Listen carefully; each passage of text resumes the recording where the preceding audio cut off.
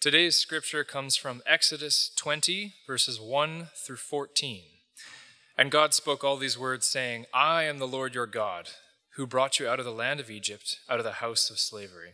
You shall have no other gods before me. You shall not make for yourself a carved image or any likeness of anything that is in heaven above, or that is in the earth beneath, or that is in the water under the earth. You shall not bow down to them or serve them, for I, the Lord your God, am a jealous God, visiting the iniquity of the fathers on the children to the third and the fourth generation of those who hate me, but showing steadfast love to thousands of those who love me and keep my commandments.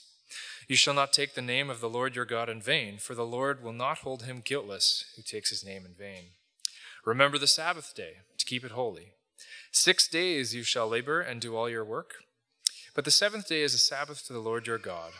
On it you shall not do any work, you or your son or your daughter, your male servant or your female servant, or your livestock or the sojourner who is within your gates. For in 6 days the Lord made heaven and earth and the sea and all that is in them, and rested on the seventh day. Therefore the Lord blessed the Sabbath day and made it holy. Honor your father and your mother, that your days may be long in the land that the Lord your God is giving you. You shall not murder. You shall not commit adultery. You may be seated. As you're seated, let me pray for us this morning.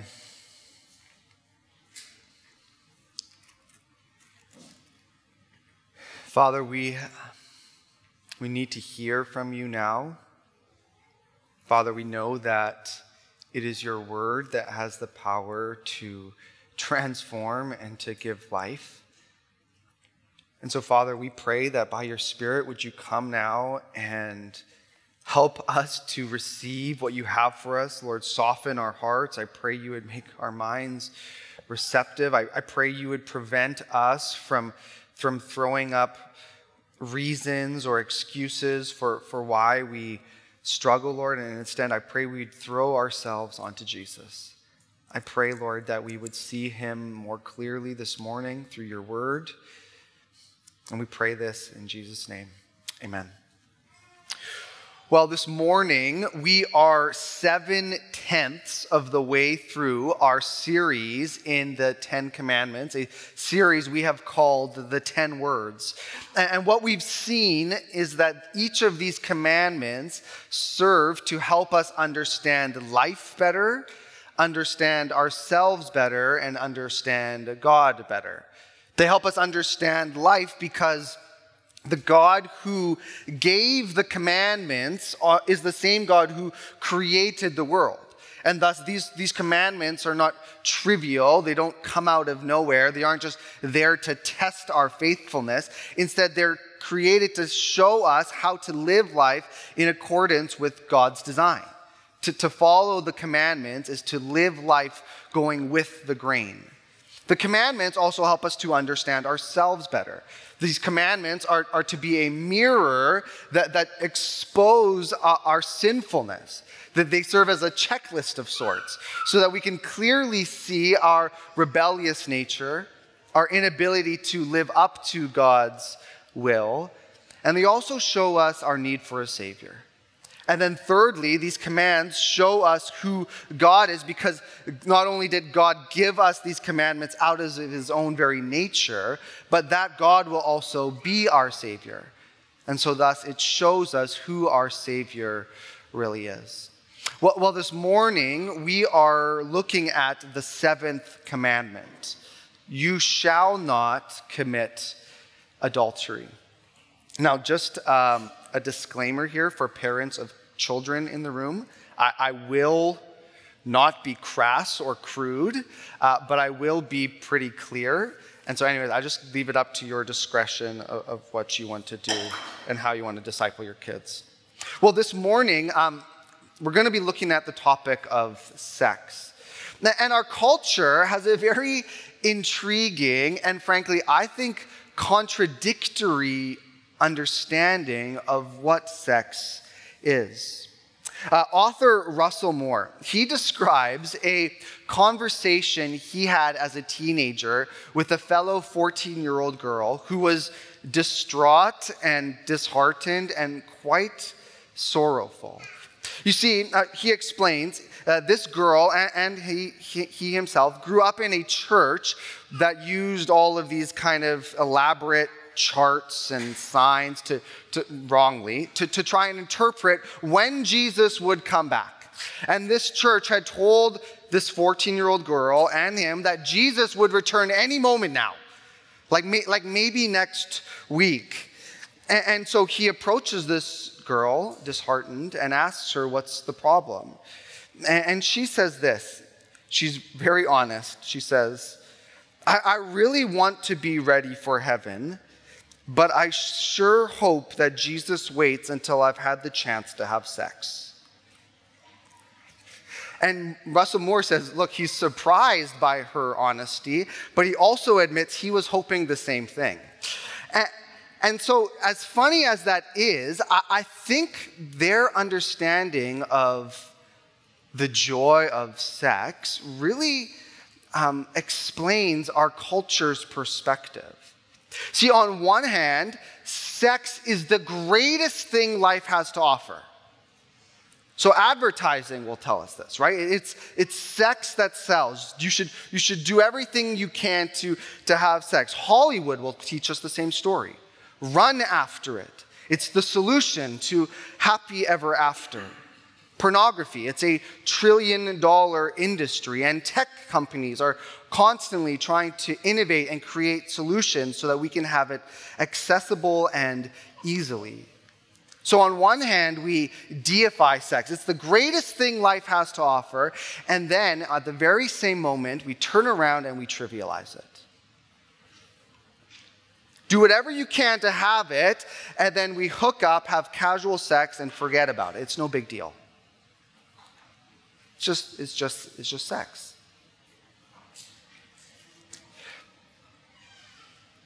See, which one is it?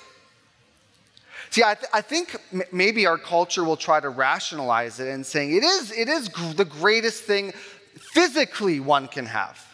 Right? Sex, they reduce it to mere physical pleasure, but I think deep down, if we're honest, we know that that's untrue. Because sexual trauma is much more severe than other sorts of physical violence. To be cheated on is far worse than to get a black eye. To be raped is to undergo unimaginable pain, hurt, emotional and psychological. It's suffering of the deepest kind. And so which is it? Is sex everything or is sex nothing? See, the Bible actually says that it's neither of those. See, I think the Bible actually agrees with what our experience and our intuition says to be true. That sex is incredibly significant, but it is not the most significant thing. Sex is, the Bible will say, physical, mental, and spiritual, but it also points beyond itself to still something greater. So this morning, I want us to see three things in our text. That sex is significant. I want us to see, secondly, the devastation of desire, and thirdly, the goodness of grace. So firstly, the significance of sex. What is God's purpose for sex? Well, if you go, maybe this is most obvious, to the book of Genesis chapter 1, God has just created man and woman, and he says this in Genesis 1:28. He says, and God blessed them, and God said to them, be fruitful and multiply, and fill the earth and subdue it and have dominions over the fish of the sea and over the birds of the heavens and over every living thing that moves on the earth. Sex is not exclusively for the purpose of child raising and rearing, but it certainly includes that.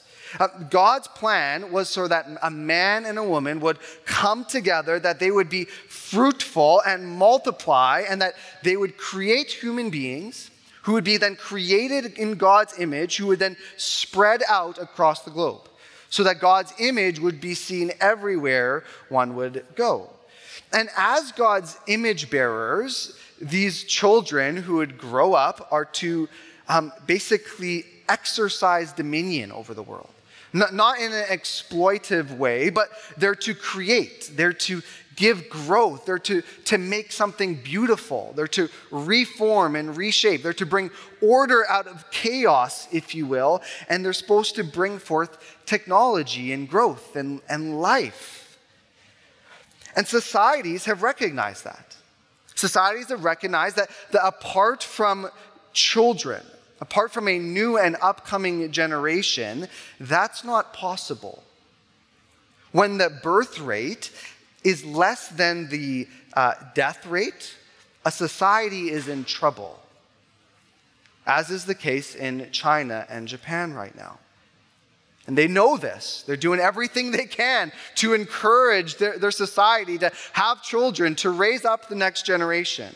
This is why the state has actually had a hand and an interest in regulating what marriage is. Because a marriage that produces and rears children is advantageous not just for that family, but for the flourishing of society. So one of God's designs for sex is for there to be new life of children and of society, but sex is not just to be utilitarian. There could have been many ways for God to design how new children would come about, right? The stork that drops off a child maybe would be nice and easy, right? They could have grown on trees, as hilarious as that is. And yet, instead of that, God chose for the production of children, this giving of new life, to be incredibly pleasurable, passionate, and also one of the greatest forms of intimacy. See, we know that God has created certain anatomy for the sole purpose of pleasure. He designs male and female to be physically attracted to each other. Right? So if you go just a little further in Genesis, you read this. This is the first bit of poetry in our Bibles. What is it? It's the naked man singing over his naked wife. This is it, right? Genesis 2, verse 23 says this. Then the man said, "This at last is bone of my bones and flesh of my flesh. She shall be called woman because she was taken out of man. Therefore, a man shall leave his father and his mother and hold fast to his wife, and they shall become one flesh." Adam's going, she's different. She's intriguing. She's beautiful. I like that. And he sings over her. In our Bibles, we have a whole book devoted to celebrating the intimacy that exists between a husband and a wife. It's the book of Song of Solomon. Let me read you this portion. And this is not, yay, we get to have children language, okay? Behold, this is a husband singing over his bride. Behold, you are beautiful, my love. Behold, you are beautiful. Your eyes are doves behind your veil. Your hair is like a flock of goats leaping down the slopes of Gilead. Just a disclaimer, men, if we're going to use something like this, you got to contextualize a little bit here. That might not be the right way to go on about it. Verse 2, your teeth are like a flock of shorn ewes, and they have come up from the washing. You have teeth and they're white, all of which bear twins, and not one of them has lost its young. Your lips are like a scarlet thread, and your mouth is lovely. Your cheeks are like halves of a pomegranate behind your veil. Your neck is like the Tower of David, built in rows of stone. On it hang 1,000 shields, all of them shields and warriors.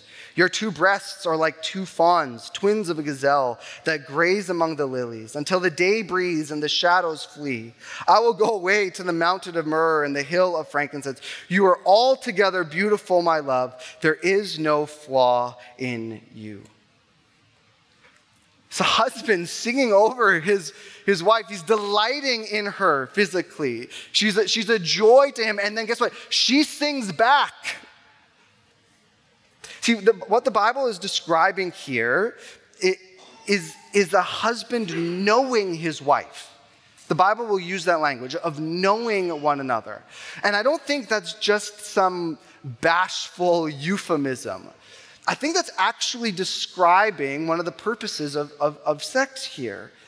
See, he's learning about here. He's trying to discover, how do I please her? How do I serve her? What is she like? Well, not what only is she like, but what does she like? Right? How can I give myself and pour myself out to serve her and love her? I want to know the depths of who you are, and then so I can give of myself to that end. Sex is not only for child rearing, it's a gift to be enjoyed. It's a means of learning about one's spouse in the most personal and intimate of ways. But thirdly, sex is also, and it serves this purpose, and I'm going to use Tim Keller's language here. He says it's a covenant cement. Sex serves as covenant cement. See, let me explain what I mean here. The Bible says that marriage is to be, and it uses this language, a covenant. Now, a covenant is more binding than just an emotional relationship, but it's also more personal than a legal relationship. See, when a bride and groom come together at the altar and they make their vows, they form a covenant. There's this binding promise that then gets lived out through the context of their emotions and love for one another. So what happens at the wedding ceremony?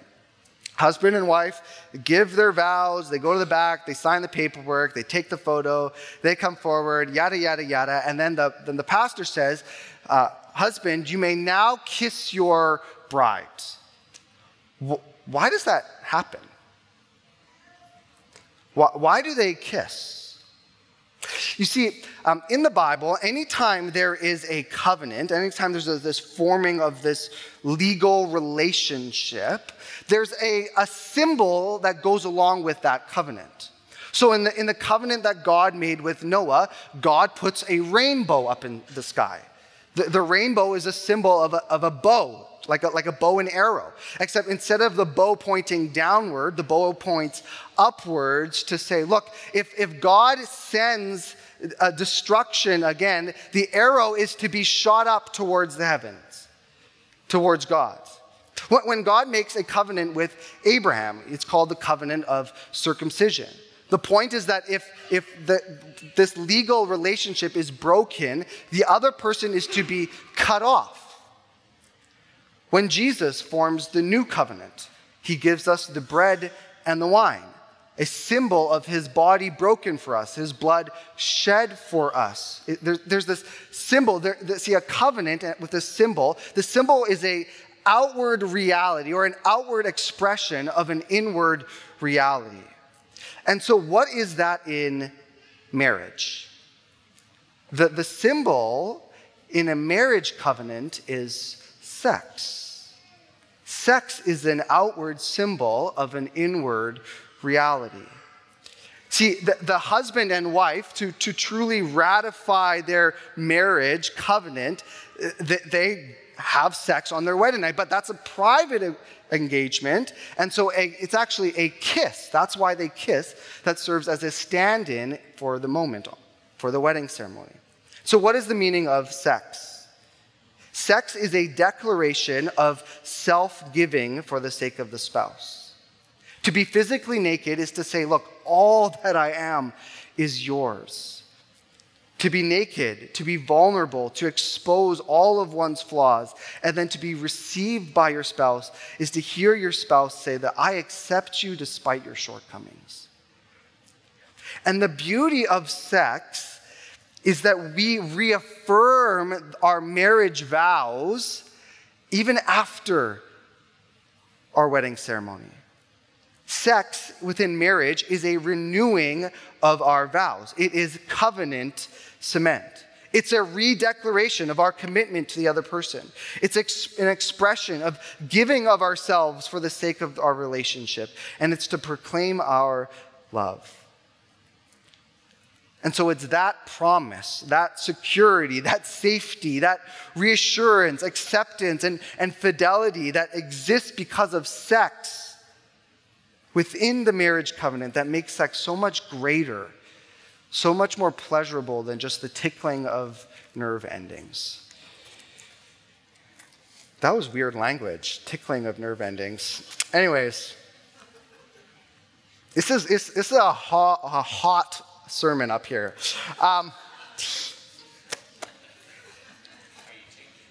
So if that's the significance of sex, then I think we begin to understand why the flesh, the world, and the devil work so hard to destroy it. The devastation of desire, then. The devastation of desire. See, understanding the true beauty and wonder of sex, we can now turn to understand the seventh command. Do not commit adultery. Now, to truly understand the depth of meaning behind that command, you have to look at the words of Jesus. Jesus, in his Sermon on the Mount, is going through, in many ways, these 10 commandments, and he's explaining them, except he's trying to get at the core behind them. And so Jesus says this in Matthew chapter 5. You have heard that it was said, seventh commandment, you shall not commit adultery. But I say to you that everyone who looks at a woman with lustful intent has already committed adultery with her in his heart. If your right eye causes you to sin, tear it out and throw it away. For it is better that you lose one of your members than your whole body be thrown into hell. And if your right hand causes you to sin, cut it off and throw it away. For it is better that you lose one of your members than that your whole body go into hell. See, when Jesus says, look, yes, you've heard it said, do not commit adultery, but I say to you, anyone who looks at a woman with lustful intent has already committed adultery in his heart. He's not trying to say it's inappropriate to recognize the beauty in another person. What he's saying is he's trying to prevent us from having this inordinate desire, this insatiable longing for someone who is not our spouse. See, Jesus isn't just trying to stop the fruit of sin, adultery. He's trying to actually get rid of the root which produces that sin, which is lust. So Jesus says, look, it's not okay just to fantasize about someone, but then just don't sleep with them. He says, no. I want to go after the heart here. I want to purify your very desire that gives way to that outward expression.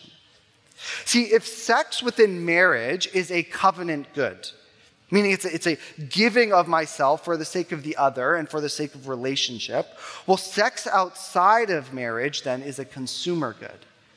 It's this shopping around to try to get something in return. And the result of this is great harm, also to the individual, to the society, and ultimately to our relationship with God. The most pervasive form of lust in our culture, I think, has to be the use of pornography. Pornography is a consumer good par excellence. And one article, I think it was the New York Times I read a while ago, said that pornography affects virtually everyone in the society. I quote, these are the devastating effects of pornography. Pornography causes crushingly, that's a quote from the New York Times, crushingly unrealistic expectations of what people look like and ought to perform like. Science says that with every click, we flood our brains with dopamine, this chemical that produces joy and happiness and pleasure. And therefore, to actually quit a pornography addiction often looks like quitting cocaine. Science says that to be addicted to pornography is to make it more difficult to enjoy pleasure in other areas of life.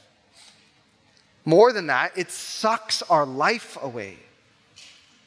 Teachers will explain that their students will often show up to class having stayed up all night, one click after the other, and they have no energy.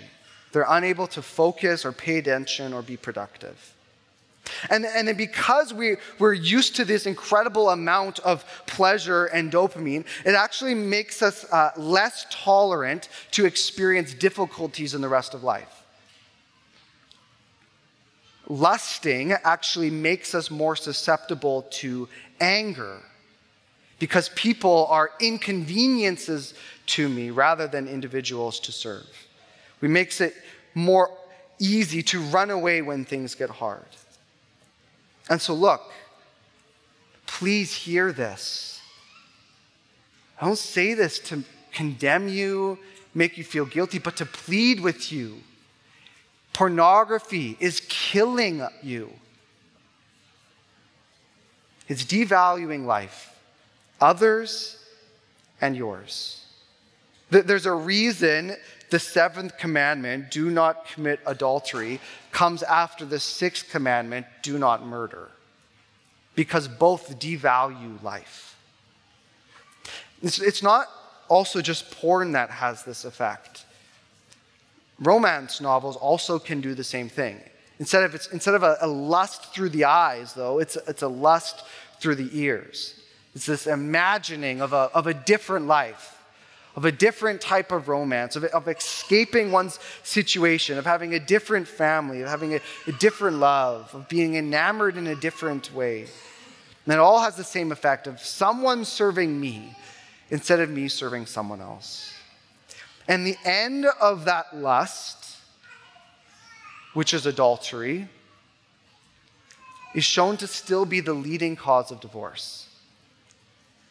And it's divorce that leaves individuals shattered, friends divided, and children wondering if they ever really knew mom and dad. Children of divorced parents are more likely to undergo serious medical conditions, more likely to attempt suicide, more likely to fail to complete high school, more likely to end up in poverty, and more likely to be incarcerated. The point is this: adultery is devastating to the individual and also to our society. But it also destroys, and I think this is what I want to show us most clearly, it destroys our relationship with the Lord.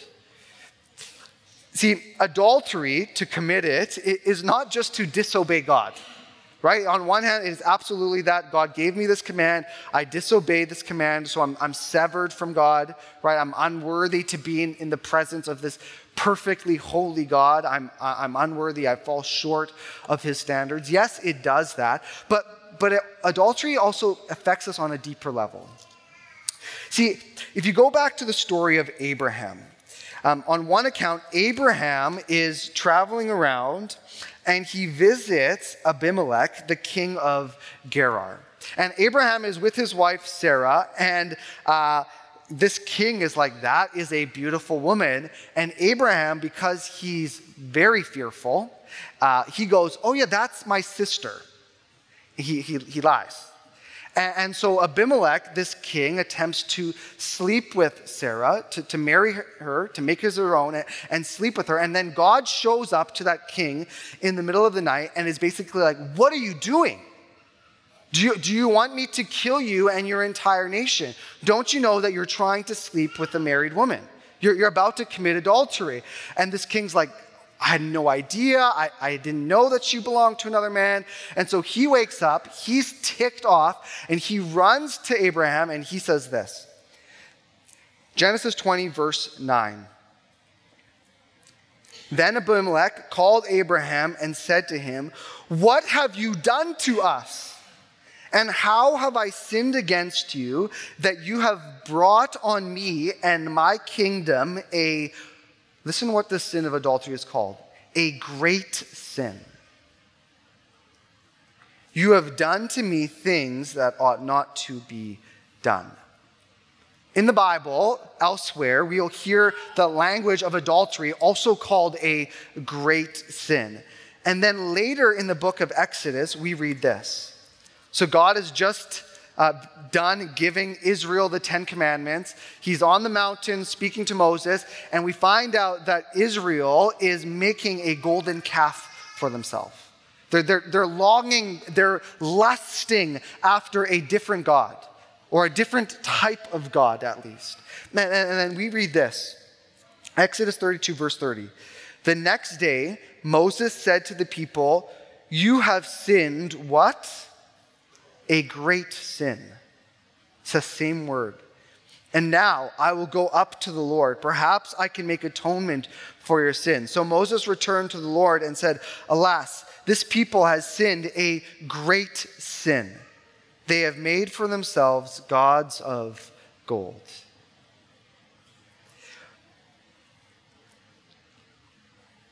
The golden calf, this fantasizing after a different god, is called a great sin because it's also viewed as adultery.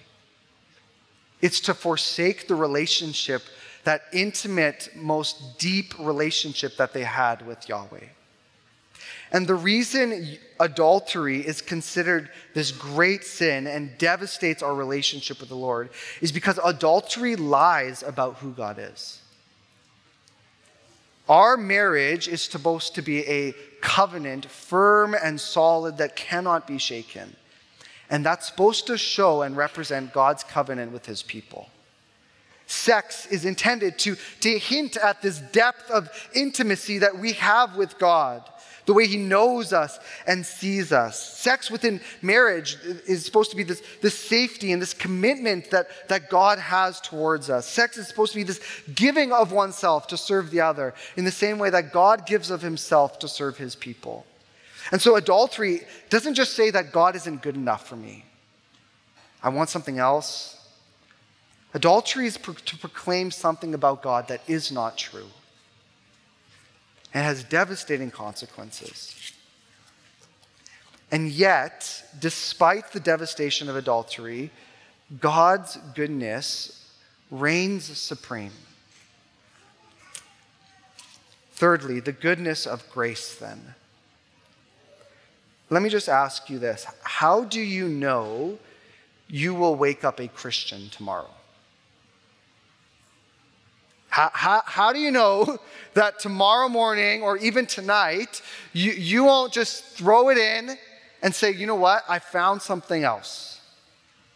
Right? That same inner adulterous heart that I have, that tendency to wander, to look astray, to desire something else. How do I know that same horizontal adultery that in my heart is not going to produce an adultery that goes vertical? How do I know that tomorrow I won't go, "God, you've been great, but I found another lover"? The answer is because it's not based on my faithfulness to God, but my relationship with God is based on his faithfulness to me.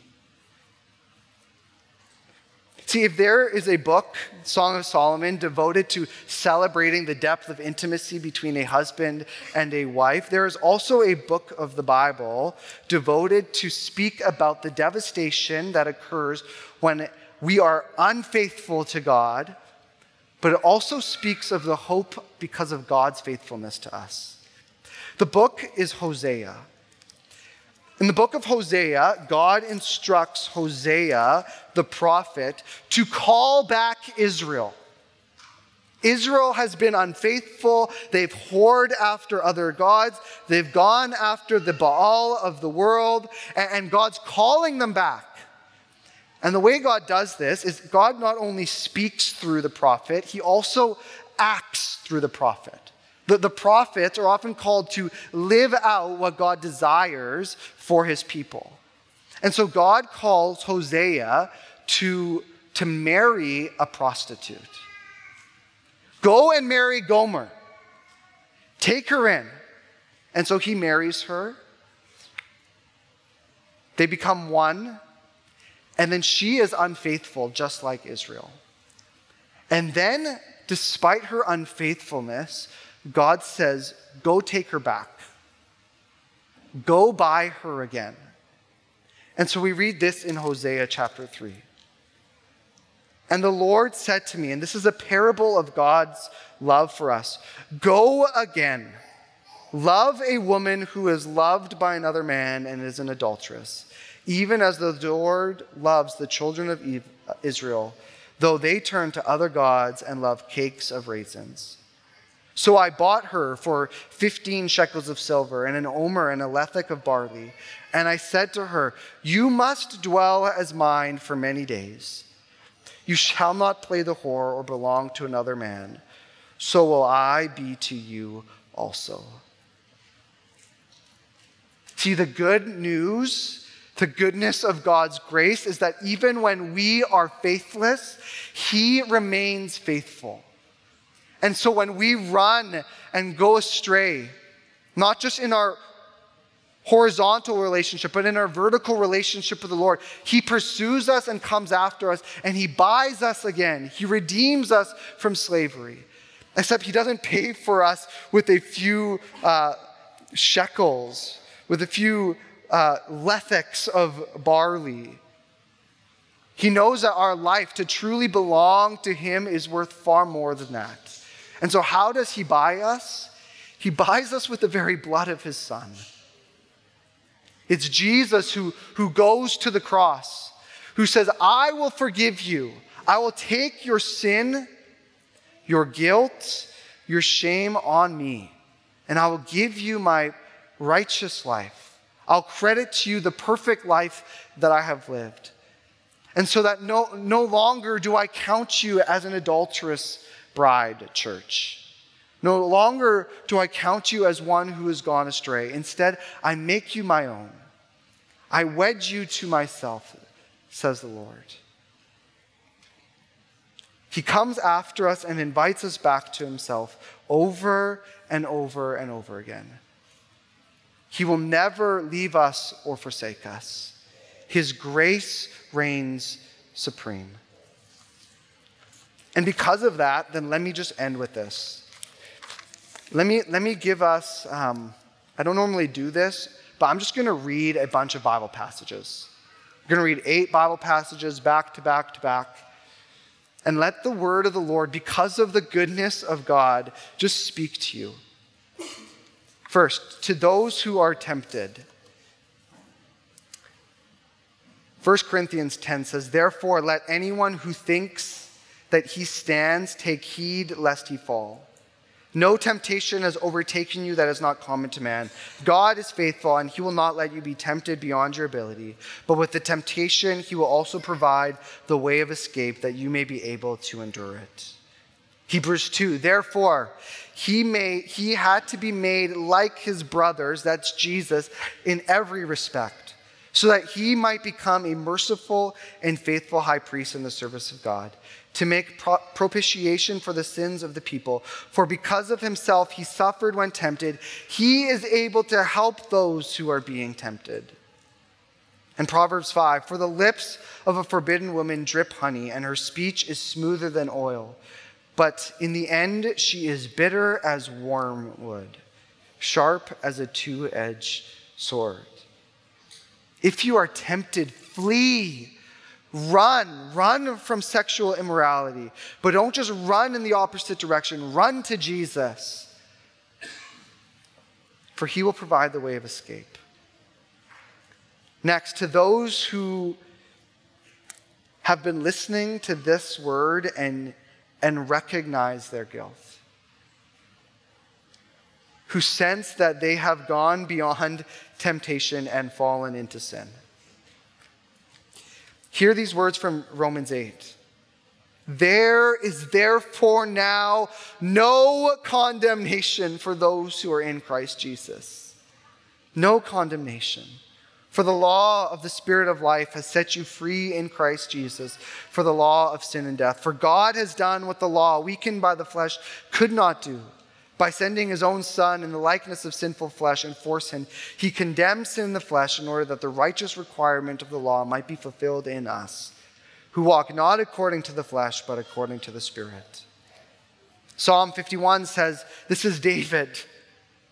This is David after he slept with Bathsheba and then killed Bathsheba's husband to try and cover it up. David says, purge me with hyssop, Lord, and I shall be clean.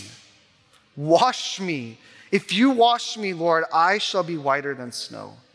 Let me hear the joy and gladness. Let the bones that you have broken rejoice. Hide your face from my sins and blot out all my iniquities.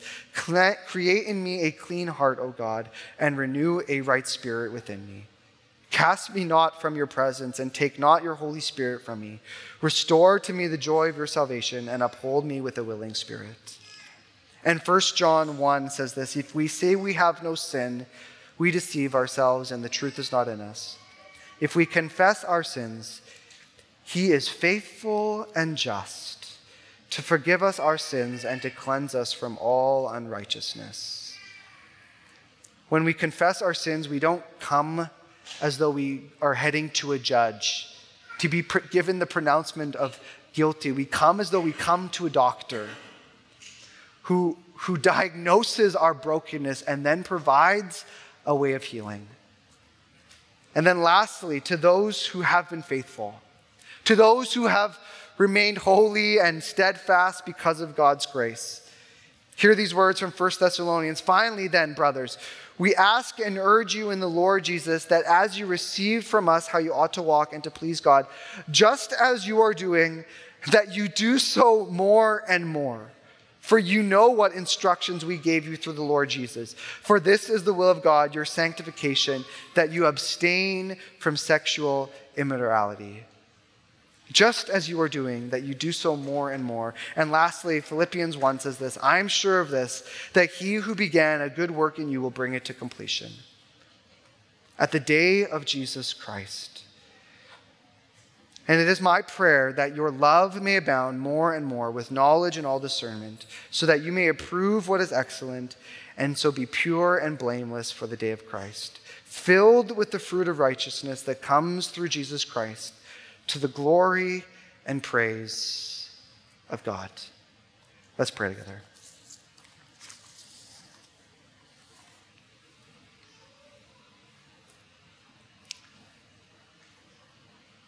Father, you have made it clear that we are an adulterous people.